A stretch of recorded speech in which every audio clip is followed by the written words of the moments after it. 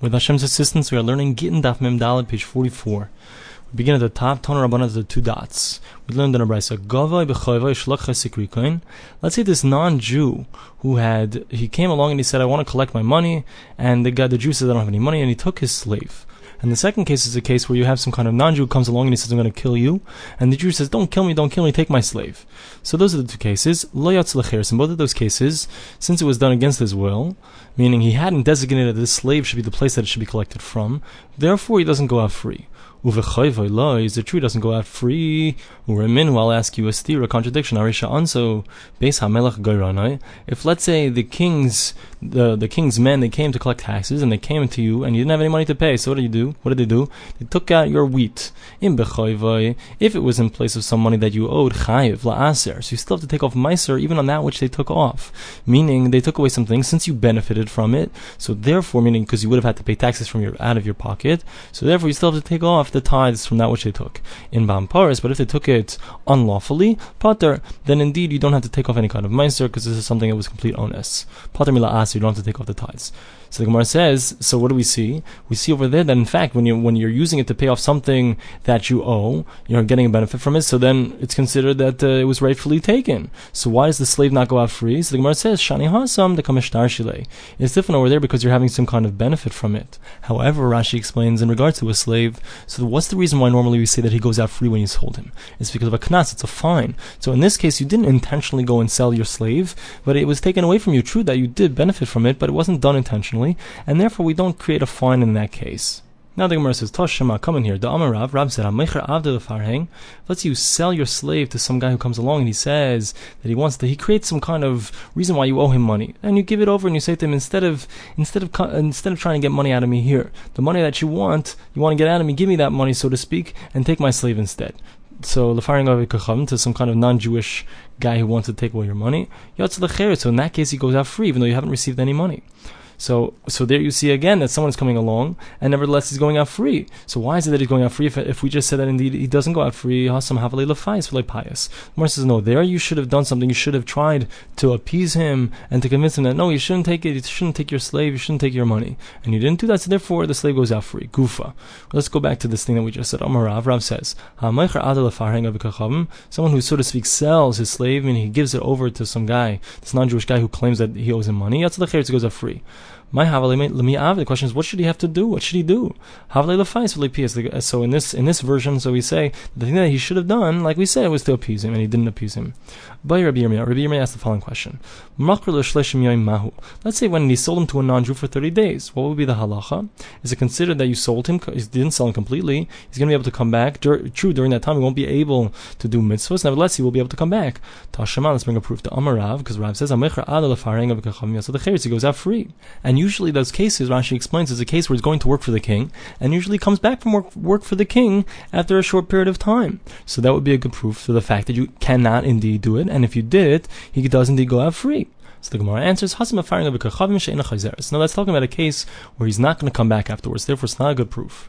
Now the Gemara asks another question. What if I sell him and I say you can't use him for his work? You're selling the slave just for anything except for his work, meaning he's going to be able to do mitzvahs.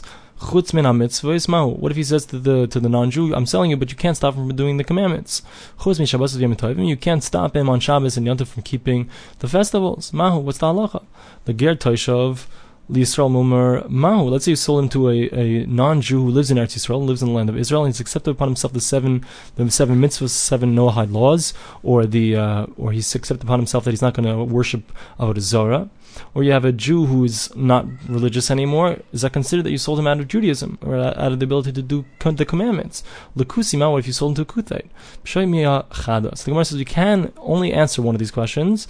Ger Taishav, in a case where you sold him to a non-Jew who has accepted upon himself not to worship idolatry, it's considered that you sold him to a non-Jew. So therefore, why? Because he's not going to be able to do the mitzvahs. He's not going to properly keep the commandments. Kusiv Yisrael Mumar, some kind of Kuthite or a Jew who went off the path and doesn't keep the commandments anymore. Yisrael. Those who say that it's considered like you sold him to a Jew, and those who say that it's considered like you sold him to a non-Jew. That's the following question from Rabbi Ami. Let's say he has some kind of slave who gave himself over to be captured. And the master, for some reason, does not have the ability to get him out of this capture, not through a Jewish court, not through a non-Jewish court. What about the fact, does he have the ability, does he have the right, and will the rabbis permit him to go and get the money? Meaning the people who captured him are willing to pay the master, the previous owner. But it's considered that it's exactly like selling it to a non-Jew. Is that a problem or not? Amar le Rabbi Yirmiyah, Rabbi Zreika, so Rabbi Yirmiyah said to Rabbi Zreika, Puk ayin mechultich. Go and look into your sugyas, into the different things that you've learned. Maybe you can find the answer. Nafak, he went out, dak v'ashkach. And he was medayik, he looked into it, and he found the following answer to Tanya, that we have a brisa. HaMoicher beis levikacham, someone who sells a house to a non-Jew, dama v'asurin. So we're talking about in Eretz Yisrael, the land of Israel. So the law is that you're not allowed to sell to a non-Jew a piece of land in Israel. So he sold this house to a non-Jew, so you're not allowed to have any benefit from the money. However, if let's say a non-Jew went and he stole somebody's house, a Jewish person's house, and this Jew who lost his house doesn't have the ability to get back his house, not through a Jewish court, not through a non-Jewish court. He's allowed to actually take the money, even though it's forbidden to sell it to a non-Jew. He can still get the money if the non-Jew forced him. And you write it up and you bring it to their courts. And the reason that you're allowed to do this is because it's considered like you're saving the money from their hands. Why should this non-Jew have the money? You're allowed to save the money. You're allowed to get this money because the non-Jew is going to use it for who knows what, the money, and you're going to use it for mitzvahs, for good, to keep Jews alive, whatever it is. So therefore, you're allowed to get the money. So that's a good proof. That should be a good proof that in fact it would be the same thing in regards to a slave. If he forced you and he took your slave, or the slave ran away, so you'd be able to get the money.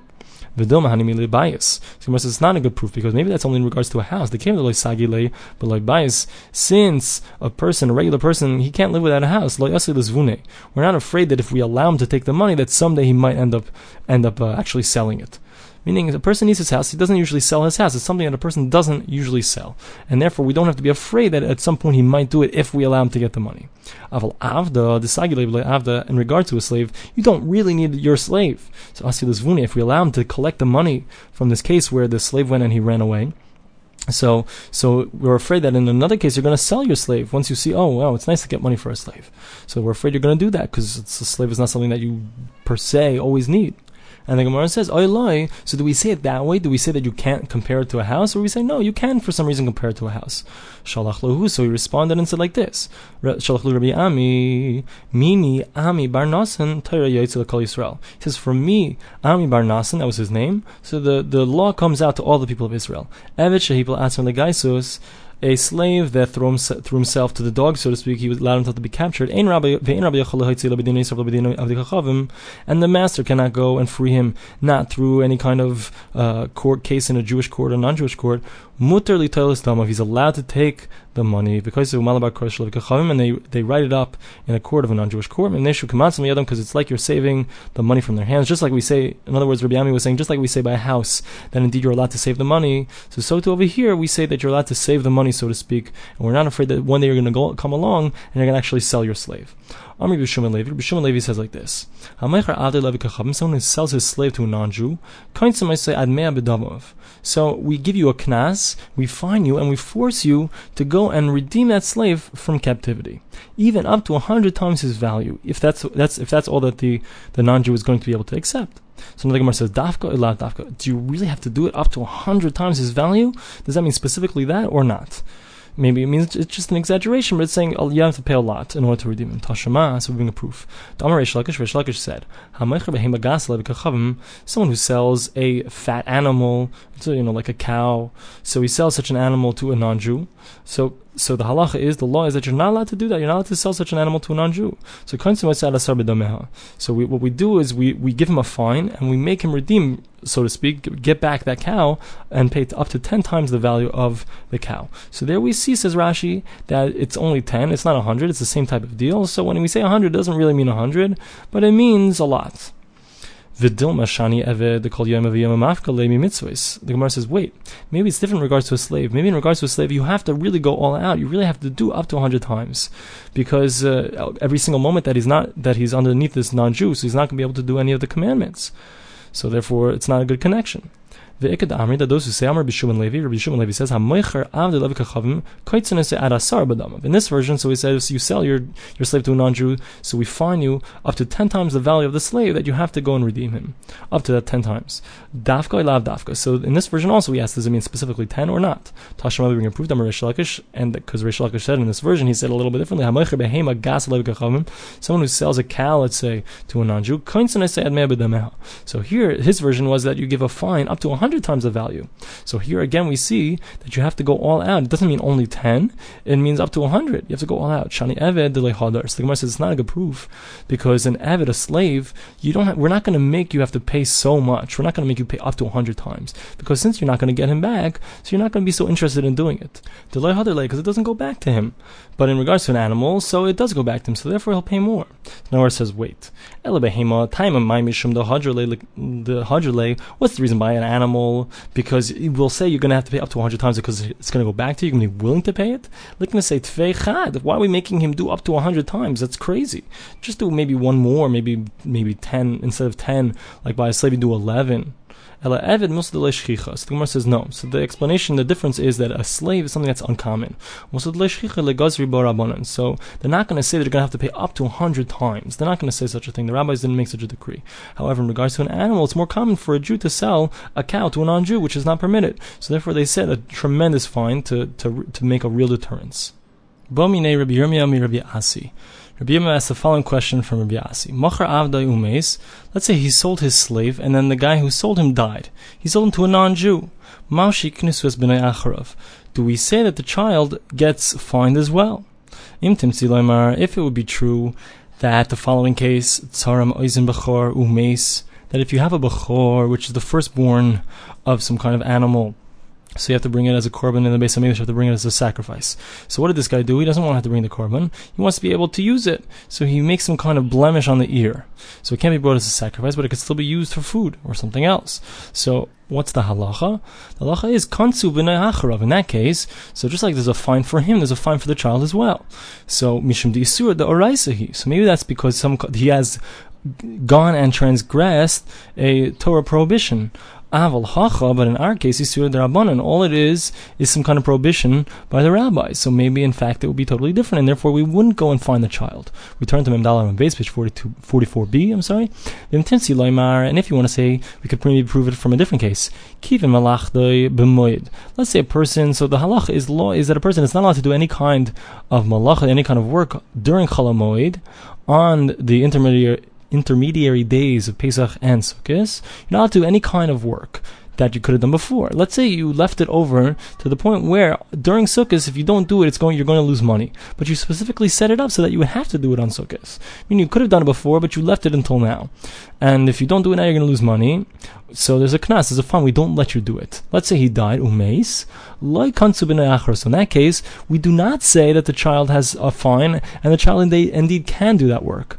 So maybe that's because the son hasn't done anything wrong.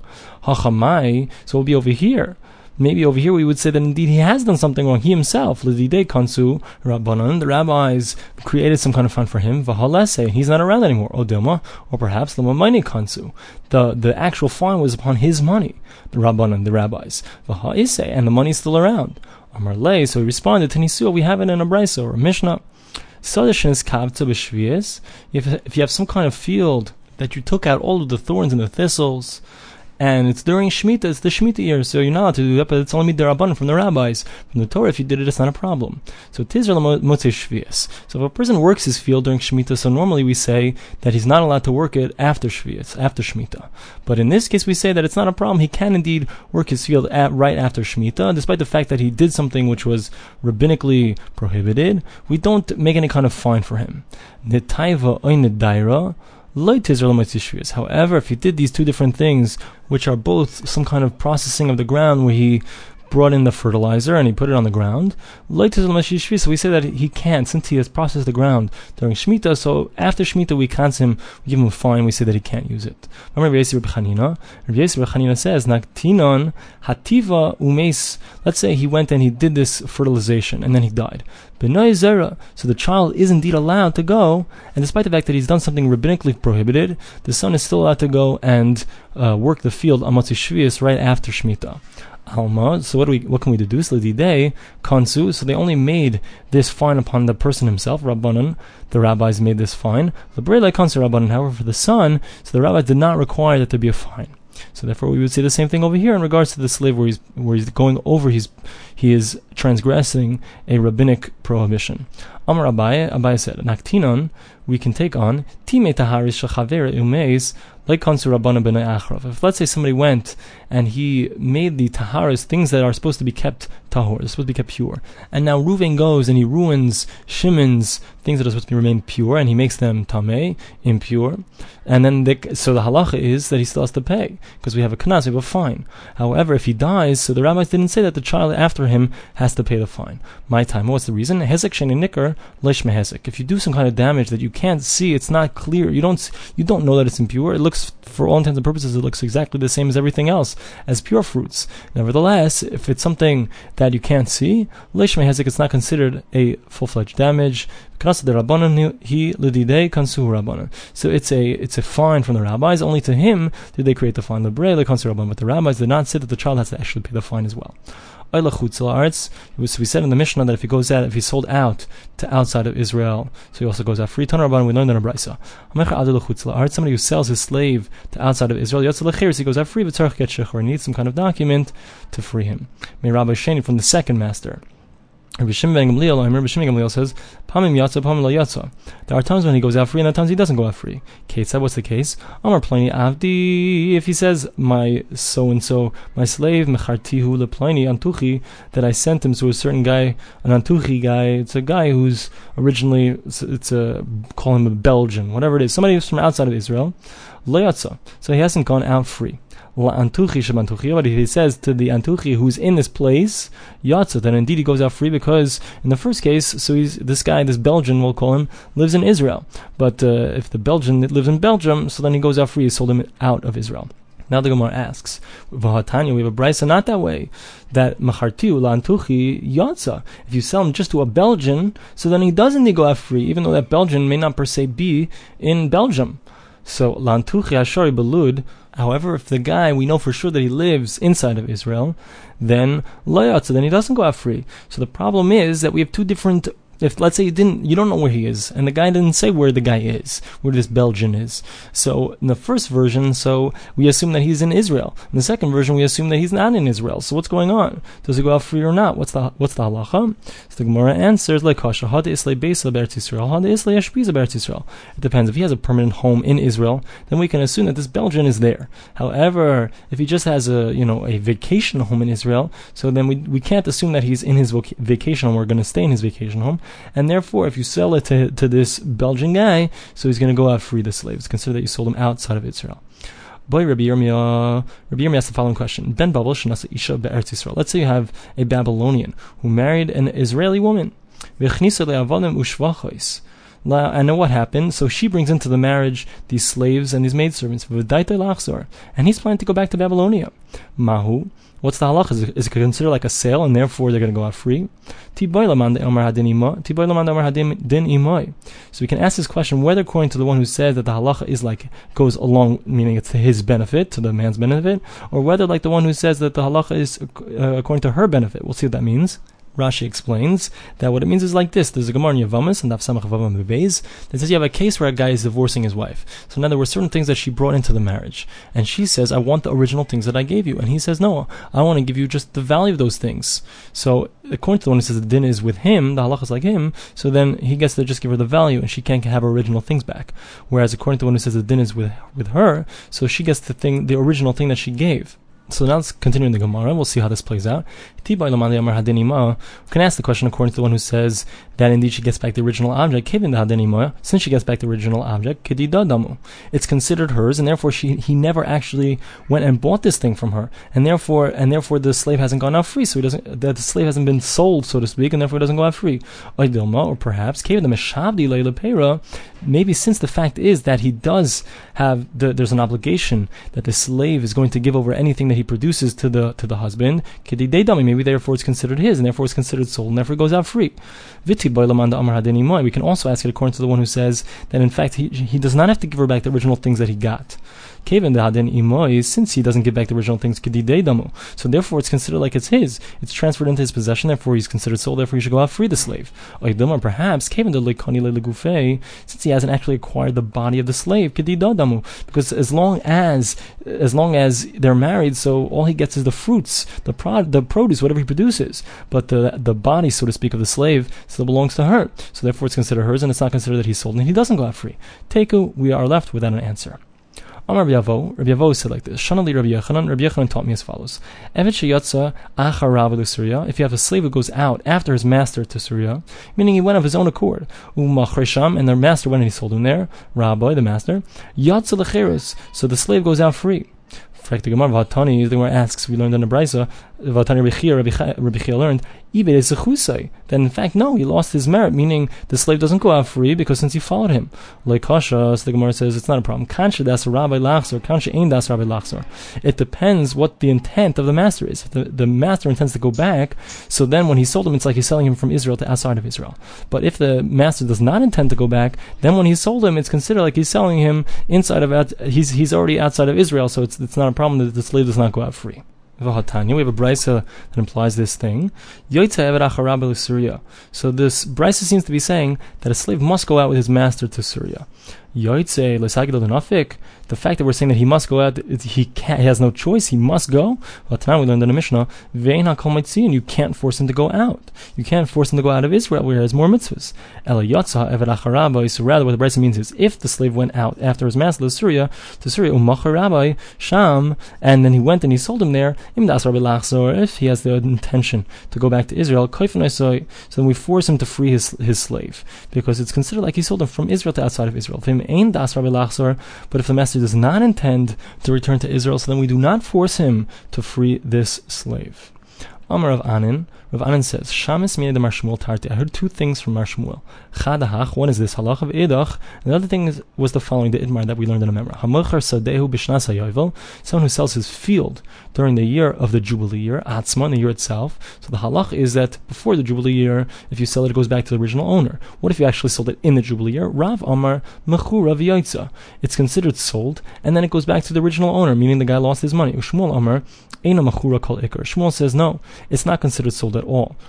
Bechada hadri zvini. So in one of them he says that it's a mekach tos, it's a mistaken sale, and therefore the money goes back. Bechada le hadri zvini. And in one of them he says that the sale does not go back. I'm not sure which one it is, because even in the case of the field, so it could be that he says that it's not considered so sold, it is sold, and the money in fact does go back. However, the question is if you can be maknes something, if you can acquire something else along with this field, is it considered a proper sale or not?